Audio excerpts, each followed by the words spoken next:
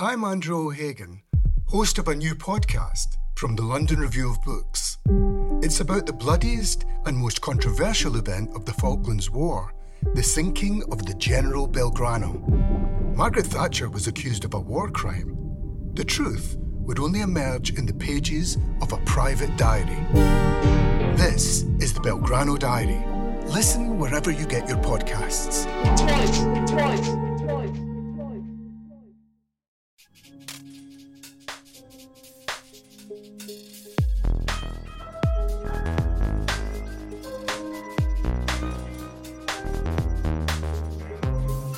You're listening to the London Review of Books podcast. I'm Thomas Jones. My guest today is my colleague Deborah Friedel, a contributing editor at the LRB, who has a piece in the current issue on J. Edgar Hoover, the director of the FBI for nearly 50 years, from before it was the FBI until his death in 1972.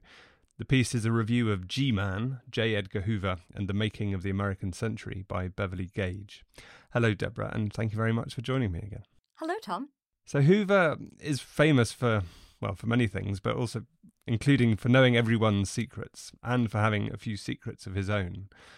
But one of the most striking revelations in your piece, for me anyway, was that his first job was as a librarian, cataloguing books at the Library of Congress, which is a method or a methodology that he brought with him to the FBI. So was J. Edgar Hoover always a librarian at heart? I think he was. So this is pretty much Hoover's first job. He's a teenager. He's going to night school at George Washington for law, and they have a special program for federal employees. It's accelerated. And in order to qualify, Hoover gets a job at the Library of Congress. And he's in the sort of books processing department. At that time, apparently the library, acquired more than 100,000 new books a year in multiple languages from many countries. And supposedly, Hoover was just a prodigy. He could classify and sort and retrieve material faster than any other librarian. And you can see he takes this when he becomes director of the FBI. I mean, one of the things he's known for when he goes to work for the Bureau, and which helps his rise, is that he's able to classify, he's able to create a system for classifying fingerprints, which before computers just seems so incredible to me. It's almost hard to get my mind around it. But to figure out a way, so that if you had a suspect's fingerprints, you didn't have to go through thousands of cards. There was a way to have it systemized. And he took that job at the Library of Congress partly because he lived in Washington already, and he was a creature of Washington D.C. for his whole life, wasn't he? He was born there, lived there, died there. His family were from there. How much did that affect who he was? Yeah, so Hoover's part of a long chain of Hoovers who live in Washington, D.C., and who work for the federal government. His paternal grandfather was a messenger for the government. His father was a printer. He worked on the Coastal Survey. It was mostly, I think, working on maps of the United States and its imperial possessions, maps of Guam and Hawaii. And Hoover's younger brother went to work for the government. He inspected steamboats. And there's a sense that Hoover always sort of knew or expected that he was going to work for the government. That's what everyone around him did. And that question of Washington, because you have lived there yourself. You didn't grow up there, but you worked at the New Republic and you spent some years living in Washington. Is it different? Is that being there when it seems that almost everyone in the city, obviously that's a massive exaggeration, but that the concentration of the federal government and of the bureaucracy, and that, is it a different sort of city from other American cities? Yeah, so the federal government booms during Hoover's lifetime. You can see Hoover's growing in power at the same time as the federal government is growing in numbers and in power. But one thing that seems very similar to me when I read about Hoover's Washington, when I lived in D.C., I was, you were very aware that there are people in Washington who've just come in with the latest administration. So when I was there, George W. Bush was president, there were a lot of Texans. You heard them on the metro. And then when Obama became president, fewer Texans and there were people from Chicago. And there was a sense that the town, I think, took its tone from whoever the executive was. So people would talk nostalgically about how much better the parties were under Clinton and under Bush. You know, people would wake up at 5 a.m. to exercise because that's what Bush did with Condoleezza Rice. But you also have this permanent bureaucracy that's unchanging, that's apolitical, serves at the power of the president. The administration goes between Republicans and Democrats, and you have a bureaucracy that's, unchanging. And I think Hoover saw himself very much in that latter category. He never voted. As a resident in Washington, of course, he wasn't represented in Congress, but it was also part of his identity. He claimed to be apolitical, even though anyone who knew him would have guessed very quickly that his heart was with the Republicans. But he really, I think, made a point of at least pretending that he just was the government. And in some ways, there is some truth to that, isn't there? How many presidents, he was at the FBI for 50 years, he saw however many presidents it was come and go. There is some truth to that sense of himself. But we're possibly skipping ahead a bit here and talking about him being director of the FBI. He grows up in Southeast Washington, within minutes of the Capitol. It's now, we would call it Eastern Market. And he attend segregated schools. What's interesting, and this is something that Beverly Gage points to, and very well, I think, in her biography, is how segregation was always changing, how in some, it wasn't static. There are periods when it gets worse before it gets better. But Hoover goes to a white high school where he's valedictorian. He goes to George Washington University when it's only for white students. He's part of a fraternity that dedicates itself to the Old South. We would probably now call white supremacist.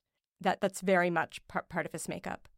And did that sense of belonging to the Kappa Alphas persist long after he left university? Yeah. The Kappa Alphas, they're also critical, I think, to Hoover's rise. When I was drafting the piece, I had a sentence in about, I think, Hoover being like the Elle Woods of the FBI. I really did keep thinking about Legally Blonde.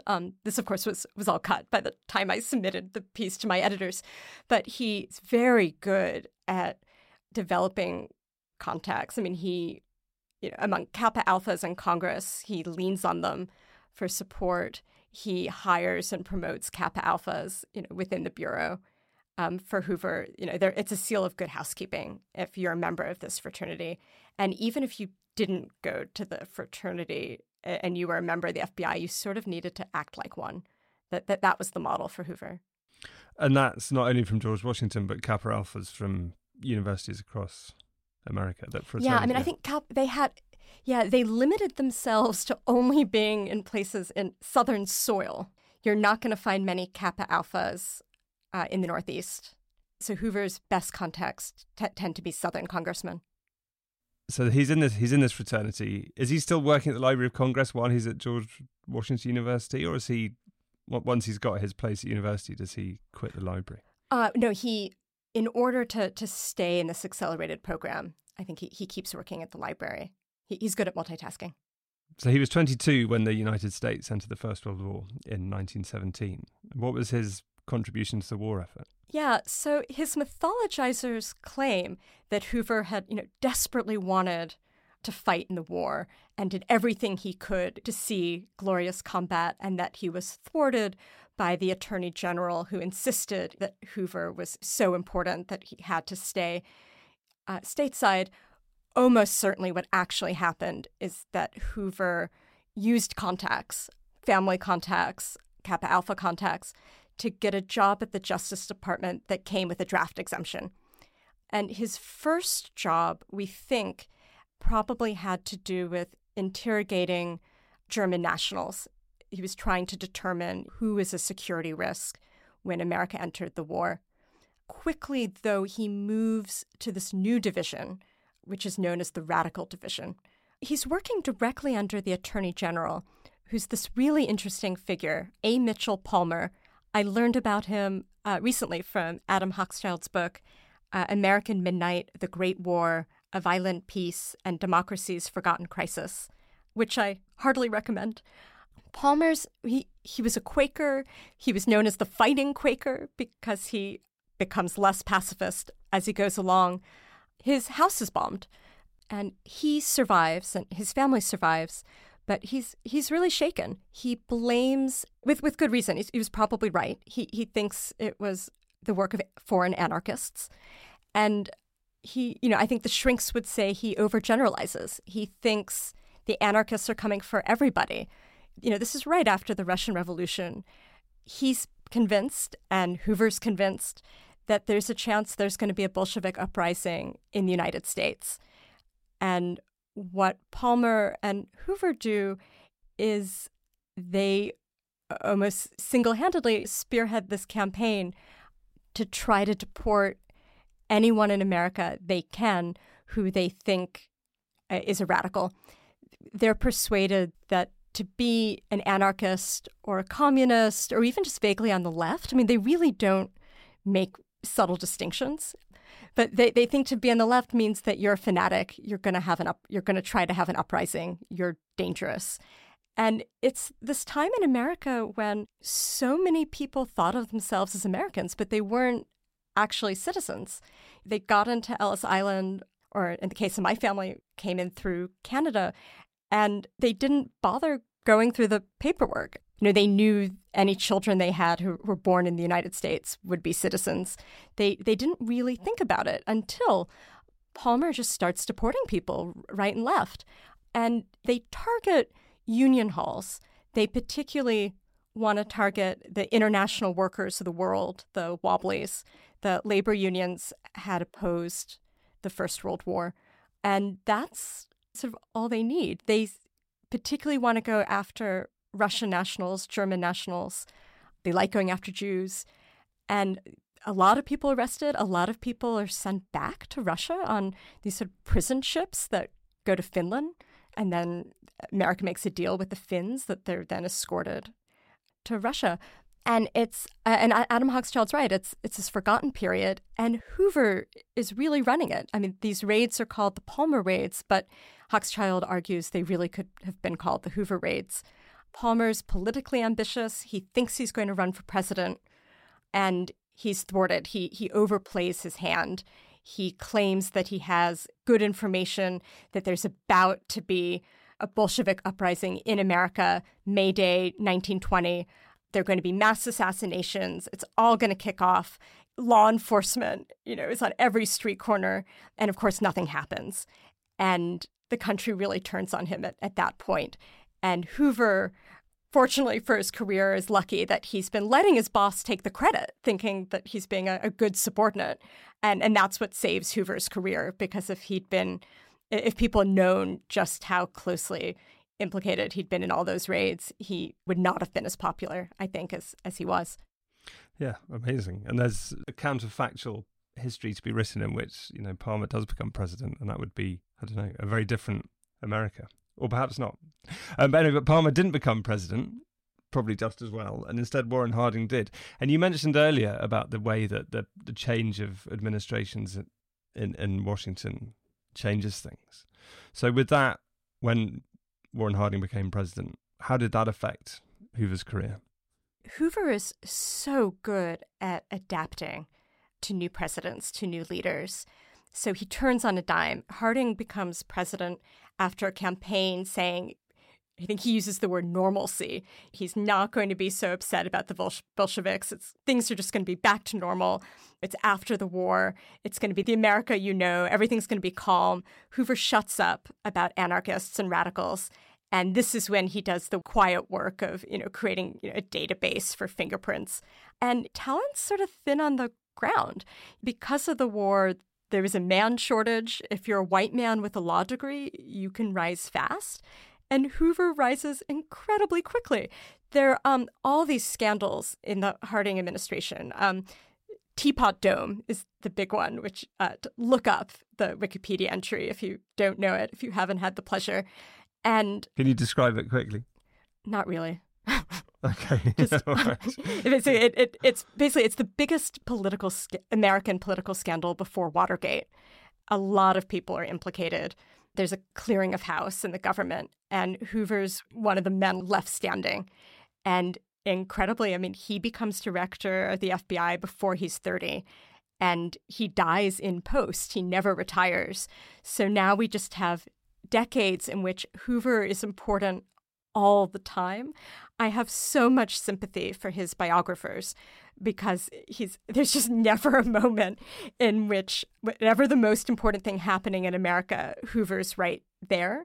My next piece for the LRB is it going to be about someone I already know who dies, I think in her 20s, and I'm so relieved.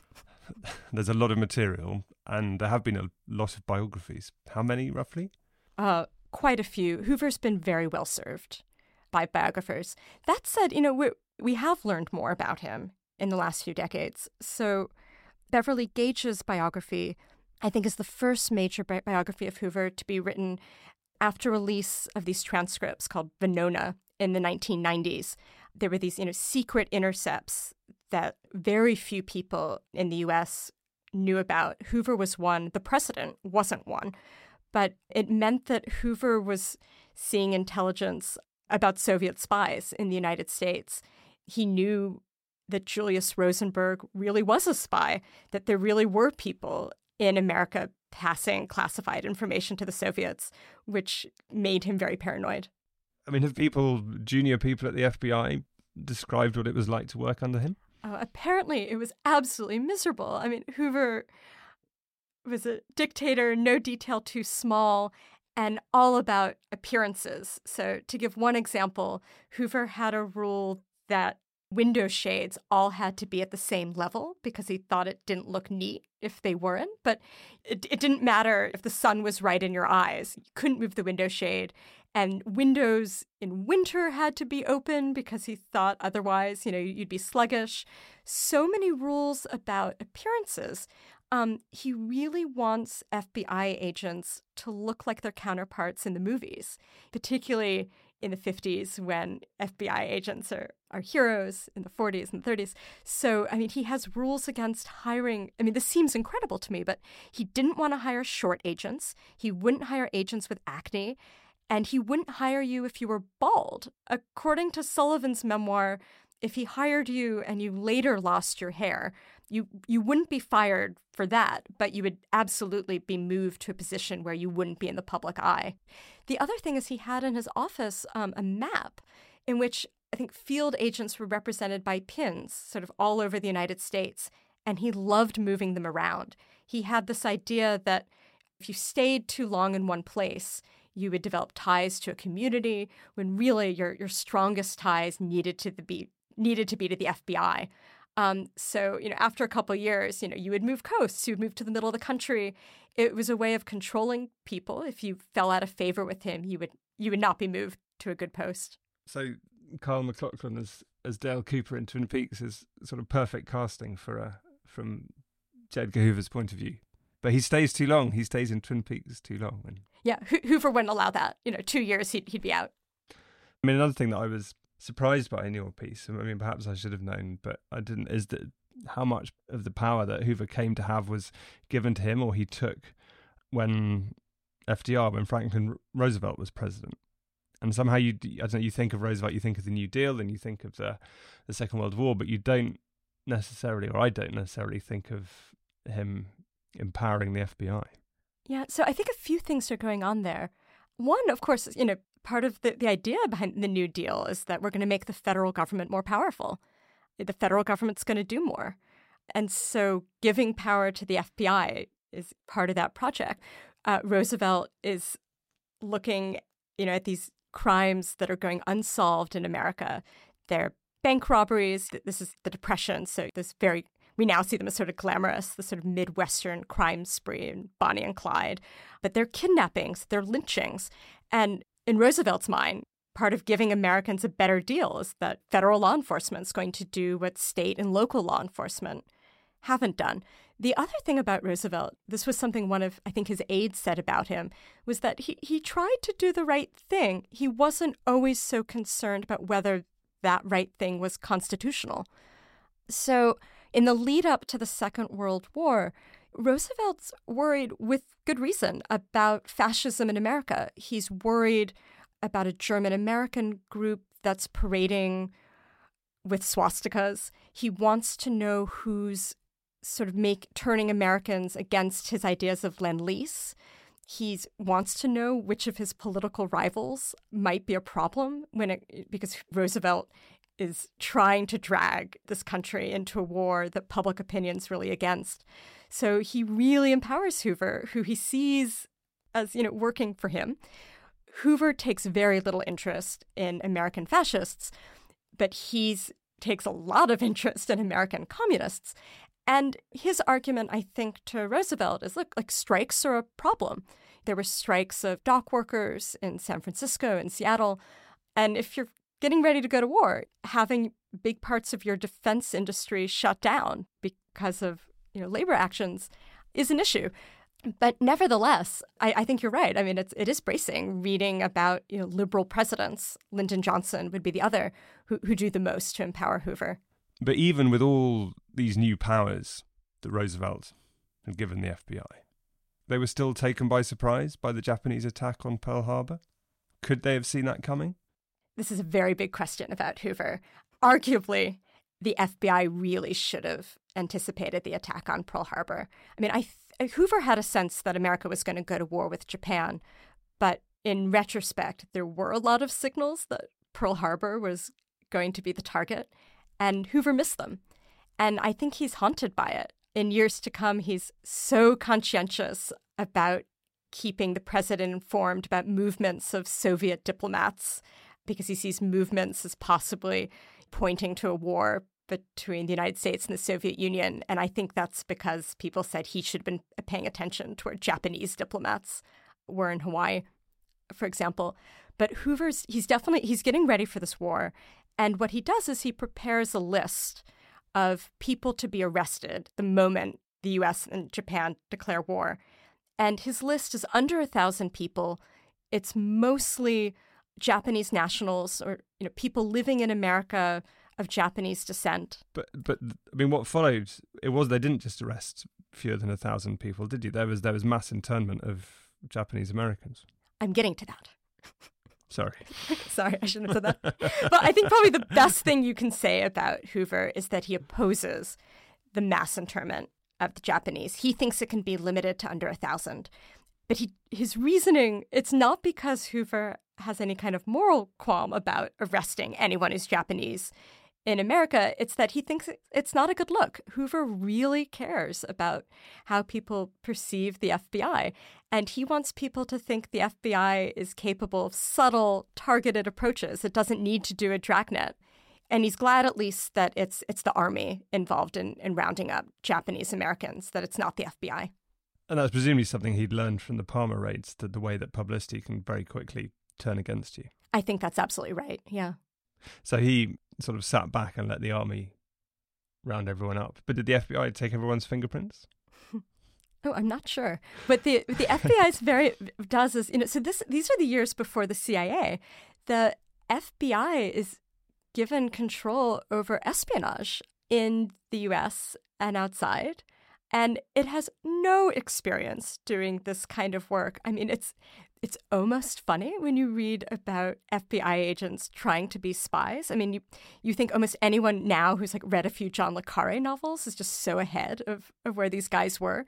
And so what they do is they lean on British intelligence to teach them, how do you run a double agent? How do you set up before an outpost? And an exchange, and it's sort of incredible.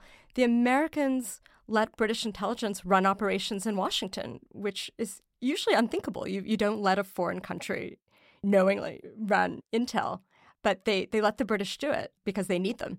So with the creation of the CIA, there was a division of powers or a division of spheres between the FBI and the CIA.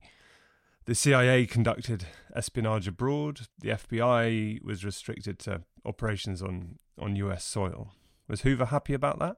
No, Hoover wants everything. He wants to do global espionage.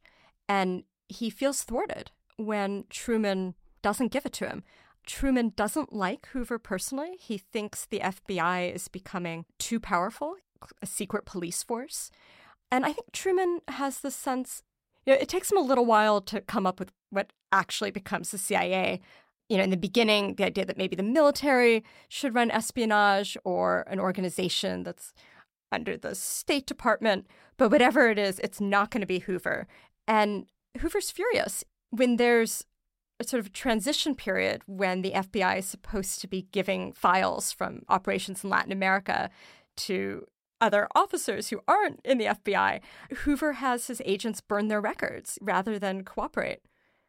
He sees, so a lot of the CIA agents are coming out of the wartime OSS, and Hoover sees them as lefties, which many of them were, and intellectuals, and they have a bit of flair, and they're not at all like the FBI, and Hoover doesn't trust them. So he had that, the rest of the world was taken away from him and given to the CIA. And is it Truman who said of Hoover that or someone said to Truman, you want him in your tent pissing out, not outside your tent pissing in? Is that? Oh, I think that's Lyndon Johnson, I think. Yeah, it's true. And, Hoover, his grudge is so that, in the 1948 election, this is Truman versus Thomas Dewey, we know that Hoover did everything he could to help Dewey, gave Dewey every file, had agents basically working as unofficial campaign officers for Dewey. And it was a very close election, as we know from the famous photograph of Dewey defeats Truman.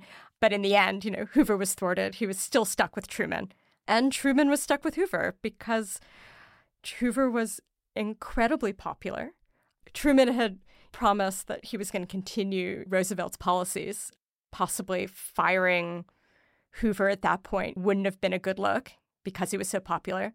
And it also raises the question, which may be unanswerable, of how Hoover stayed in power for so long under such different administrations.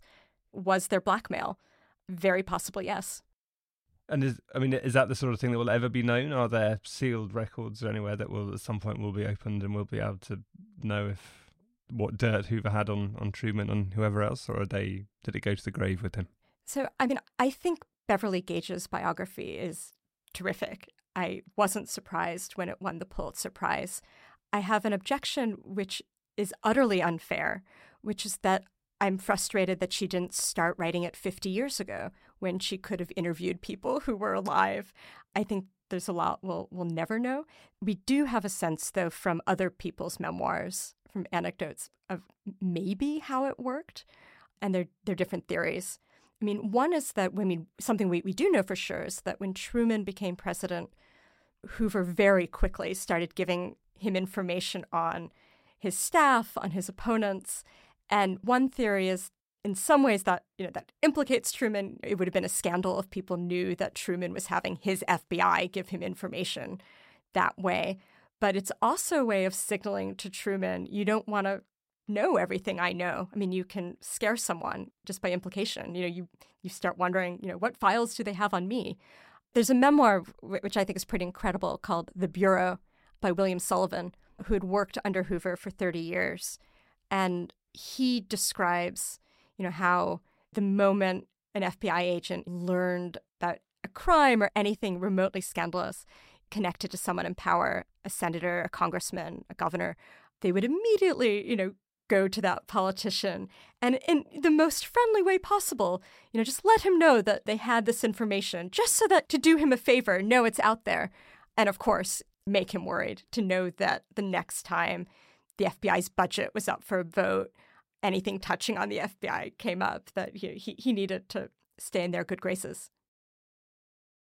So when they weren't digging up dirt on senators and congressmen to lean on them, what was the FBI doing in the 1950s? What were they officially doing? Were they still looking for subversives? And obviously with the onset of the Cold War, the hunt for communists became even more intense. Yeah, so the FBI's power and questions of jurisdiction are change and they grow. So basically, the FBI is born pretty late. It's 1908, and it's designed initially to be a small permanent detective force within the Justice Department. Congress is worried. They don't want the president to have a secret police force. They want the FBI to be small. And it's referred to at the time as a bureaucratic bastard because there are other federal agencies involved in investigating crimes. So, for example, the Secret Service, which is part of the Treasury Department, was in charge of anything to do with counterfeiting currency. The Postal Service has their own investigative arm. And the FBI is sort of a hodgepodge. It gets what's left over. And in the beginning, overwhelmingly, as now, most crimes are state crimes. They're left to local police forces. And what's left to the FBI is odds and ends. I'll give a list. So when Hoover joins the FBI, the Bureau just has a few hundred agents, and they work on antitrust violations, escapes by federal prisoners, crimes committed on Indian reservations. This is what the new Scorsese film is about, based on the David Gran book, Killers of the Flower Moon, when there were murders of Native Americans who had oil money. That wasn't a crime the FBI would look into. And very important for Hoover, the new federal crime of interstate car theft. And I think in some ways this is Hoover's favorite, because what Hoover really cares about are statistics. He wants to be able to say that the Bureau solves more cases than anybody and recovers, really valuable stolen property. He always makes this claim year after year to Congress that the FBI is good value for money. However much money it costs to keep the FBI running, they return so much more in value to the taxpayer, and that's because of car theft. Cars are big, they're hard to hide, and as crimes, they're easier to solve. They tend to be less complicated than other crimes. Very often they're solved by local police, but the FBI takes the credit because if someone drives over a state border, it becomes a federal crime. And they're involved in cases of white slavery, it's a crime to take a woman who's not your wife over state lines for the purpose of having sexual intercourse. And back to our questions about blackmail, that's a very good way to get information on people. And, a number of celebrities get caught up in white slavery cases. So that's the FBI. So he's very keen on finding stolen cars because you can take them off as crimes solved. But the kind of other things that you'd expect the FBI to be doing is going after organised crime, going after the mafia. And Hoover didn't seem to have any interest in that. Yeah, I find this fascinating. So one theory is that Hoover realized that mafia cases were really complicated. And, as you say, he liked showing clean statistics. Spending years without much to show for it probably didn't appeal to Hoover. Another theory is that Hoover realized that mafia cases were really messy. Police officers were corrupted, they were blackmailed, they were bribed, and Hoover wanted the FBI to stay clean. And it's true, the FBI had a well-deserved reputation for not being corrupt. Another theory is that the mafia, or members of the mafia, may well have been blackmailing Hoover, that they had information or photographs of Hoover with Clyde Tolson, possibly, that would have been embarrassing for Hoover, would have made people realize that he was homosexual. Another theory is, and again, hard to prove, but it's just one of those stories that has very wide circulation. Someone tweeted it, this at me when my piece went live, is that the mafia may have had photographs of Hoover cross-dressing.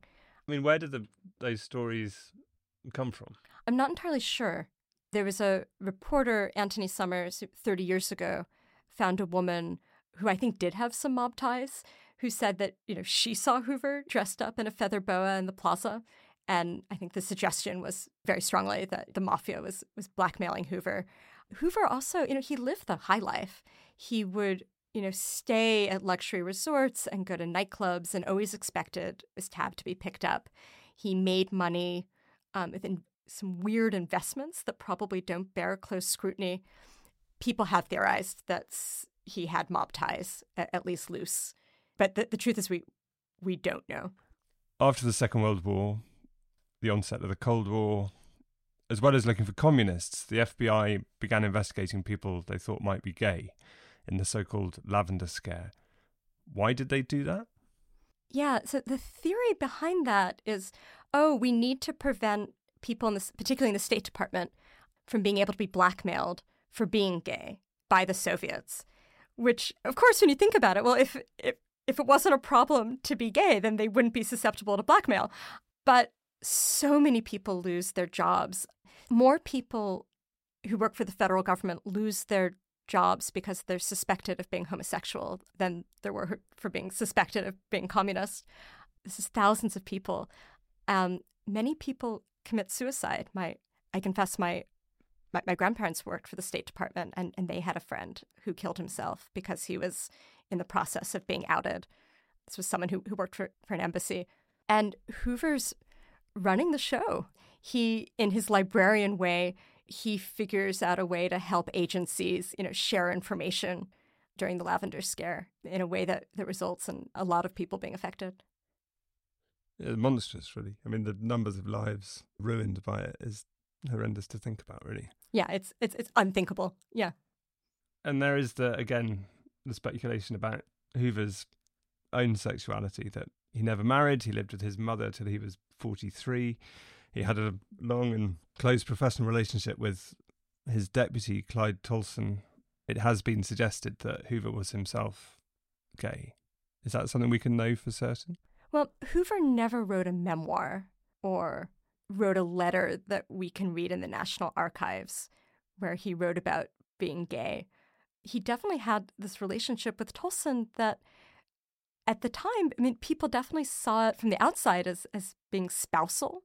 They didn't have the term domestic partner, but that's sure what it looked like. In social situations, when, if you had a party, so say a dinner party at which you were inviting couples, you would invite J. Edgar and Clyde. They were treated socially like a couple. Whether they actually had sex, we don't know. But there was definitely gossip at the time that they were gay by people who were sophisticated. I've actually, when writing this piece, I found myself asking elderly relatives, did you think of J. Edgar Hoover as being gay? And I was told by these nice Americans, people just didn't think that way. They didn't talk that way. It didn't quite occur to them that J. Edgar Hoover was anything more than just sort of married to his job. And he had this open relationship with another man, and no one thought to question it. I don't know. If he hadn't been J. Edgar Hoover, and if he hadn't led this witch hunt, forcibly or violently outing other people, you'd say good for him, wouldn't you? What to say? I think he was almost certainly gay, but I have sympathy for careful biographers such as Beverly Gage, who are nervous about what they can and cannot prove. We know that the Kennedys referred to Hoover with slurs that would suggest that they thought he was gay.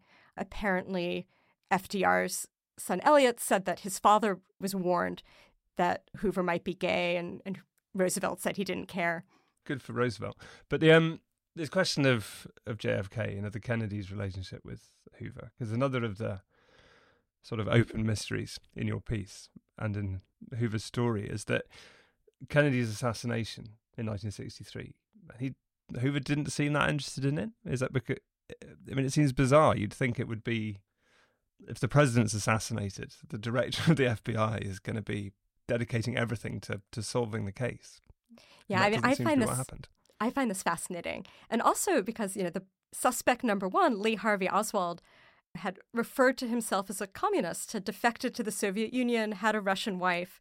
You would think everything we know about Hoover and his obsession with going after commies would mean that Hoover would want every inch of Oswald's life investigated. Who were his friends in the party? What did he do in Russia? Who were his wife's friends? And instead, Hoover wants it wrapped up as quickly as possible. It's just that Oswald was a nut. There's nothing to see here. And there are different theories for why this was the case. One is that President Johnson was worried about World War III with the Soviet Union. He doesn't want that much attention paid, it seems, to Oswald's Russian past. Another theory is that actually if the FBI had dug around a bit, it wouldn't have made the FBI look good. There's signs that Oswald really should have been on their radar and maybe even was on their radar, that the FBI had dealings with Oswald and hadn't acted on them. So it's possible that Hoover, as usual, was just looking out for the reputation of the Bureau. But it is weird. And anyone who's, I think, remotely sympathetic to some conspiracy theories about the Kennedy assassination will find fodder for those theories. in biographies of Hoover. And then the assassination of Martin Luther King 5 years later. Again, the FBI failed to prevent it. They didn't do as much as they might have done solving it. I mean, you say in the piece that there was no one that Hoover worked harder or more ingeniously to destroy than Martin Luther King. So why was that? I mean, is that going back to the sort of the white supremacist Kappa Alpha, or is it Hoover's antipathy to the civil rights movement? Where did that come from? Yeah, so Hoover's always interested in Black leaders. He's always suspicious. And then there are a few things that King does that really upset Hoover. One is to win the Nobel Peace Prize, which he does in 1964. Hoover really wanted to win a Nobel Prize. I think he's envious. Another is that when King's first becoming famous, he criticizes the FBI with good reason in the national press. He wonders why the FBI hasn't done enough to find the killers of freedom riders, these men who went south to register Black voters and were killed. King says, how come the FBI is able to solve these other high-profile crimes, but they haven't yet found the people who murdered these civil rights workers? And King criticizes the FBI, he says, for being too cozy with local police in the South, which is true. The FBI turned a blind eye to abuses of local police and law enforcement, in large part because Hoover had a sense, not incorrect, that the FBI cleared cases best when they worked really well with local police, and you don't want to tick off the local police by arresting them for police brutality. So Hoover's not happy about that. He's also not happy because King has close friends and associates who are lefties, some former members of the party, possibly current members of the party. Hoover, through intermediaries, says that he thinks King needs to disassociate himself and fire some members of his organization, and Martin Luther King won't do it without proof. And that really bothers Hoover. He starts having wiretaps on King's phones, he taps hotel rooms, and according to this memoir by William Sullivan, what really bothers Hoover is King is on a wire after a meeting that King had with Hoover, at which Hoover thought he'd really charmed Martin Luther King. And then he hears King say, the old man talks too much on a wire. And according to Sullivan, that's it. King has just signed his death warrant. So what Hoover does is he has so much manpower on this. He wants to find anything that can embarrass King. I think he's hoping that King has maybe embezzled money from his supporters, tax problems, and he's absolutely delighted when he finds they're able to get evidence on tape of King having sexual affairs with women who he's not married to. And that's when Hoover realizes that he can try to destroy King. It's this incredible moment. I mean, the FBI sends the tapes to King's wife. This is right before King is supposed to go accept the Nobel Prize. And they said I think it's an edited audio tape of just the worst bits from the recordings, and a letter that doesn't say it's from the FBI, but King and all associates, they know it's the FBI. And it pretty much tells King that these are going to be released. They're going to hurt the civil rights movement. And the only thing King can do is to kill himself. And it's so shocking. And reading the letter now, it's so painful. It's so horrible. And when did that become known that the FBI had done this to King? There's a book that came out not long ago called The Burglary, The Discovery of J. Edgar Hoover's FBI. And I think it's a great story. It's 1971. It's a night of a heavyweight boxing match with Muhammad Ali. Everyone in the country is paying attention to that. And there's a break-in at an small FBI field office in Media, Pennsylvania. This is just outside Philadelphia. We've only found out in the last few years who was behind it. He was a physics professor at Haverford and his friends. And they break in to the FBI office. They get more than 1,000 documents. And they very thoughtfully, carefully, over a period of time, leak them to the press. And Americans learn for the first time just how extensive the FBI's surveillance systems had been on ordinary Americans. that the FBI is devoting huge resources to going after lefty college students, Black newspaper editors, anyone who, in Hoover's mind, threatens the natural order of things. And I think that really is a turning point for Americans. And one of the things that they find in the field office is the letter to Martin Luther King. And that happened in 1971. So that's the year before Hoover died. So Hoover was still alive. He's still director of the FBI when this stuff comes out. And that, because you begin your piece with talking about how a poll was done in the 1950s, which an astonishingly high number of people approved of him and liked him. And as you say, by some counts, you could say he was the most admired man in America. But by the time he died in 1972, that was no longer true. Yeah, it's still the case that while Martin Luther King is alive, Hoover is much more popular than King. And it's just sort of slowly that, that those two men switch places. So when Hoover died in 1972, he left his estate to Clyde Tolson, and Nixon was sorry to see him go. So they're just such great quotes from Nixon. But, Nixon had actually tried to fire Hoover, and he just couldn't do it. But when Watergate happens after Hoover dies, and, when Nixon's going through the process, trying to defend himself, realizing that he's going to have to resign, apparently he was telling everyone that, if only Hoover had still been in charge of the FBI, he would have had a fighting chance. And the quote, Nixon told his White House counsel, he'd have scared them to death.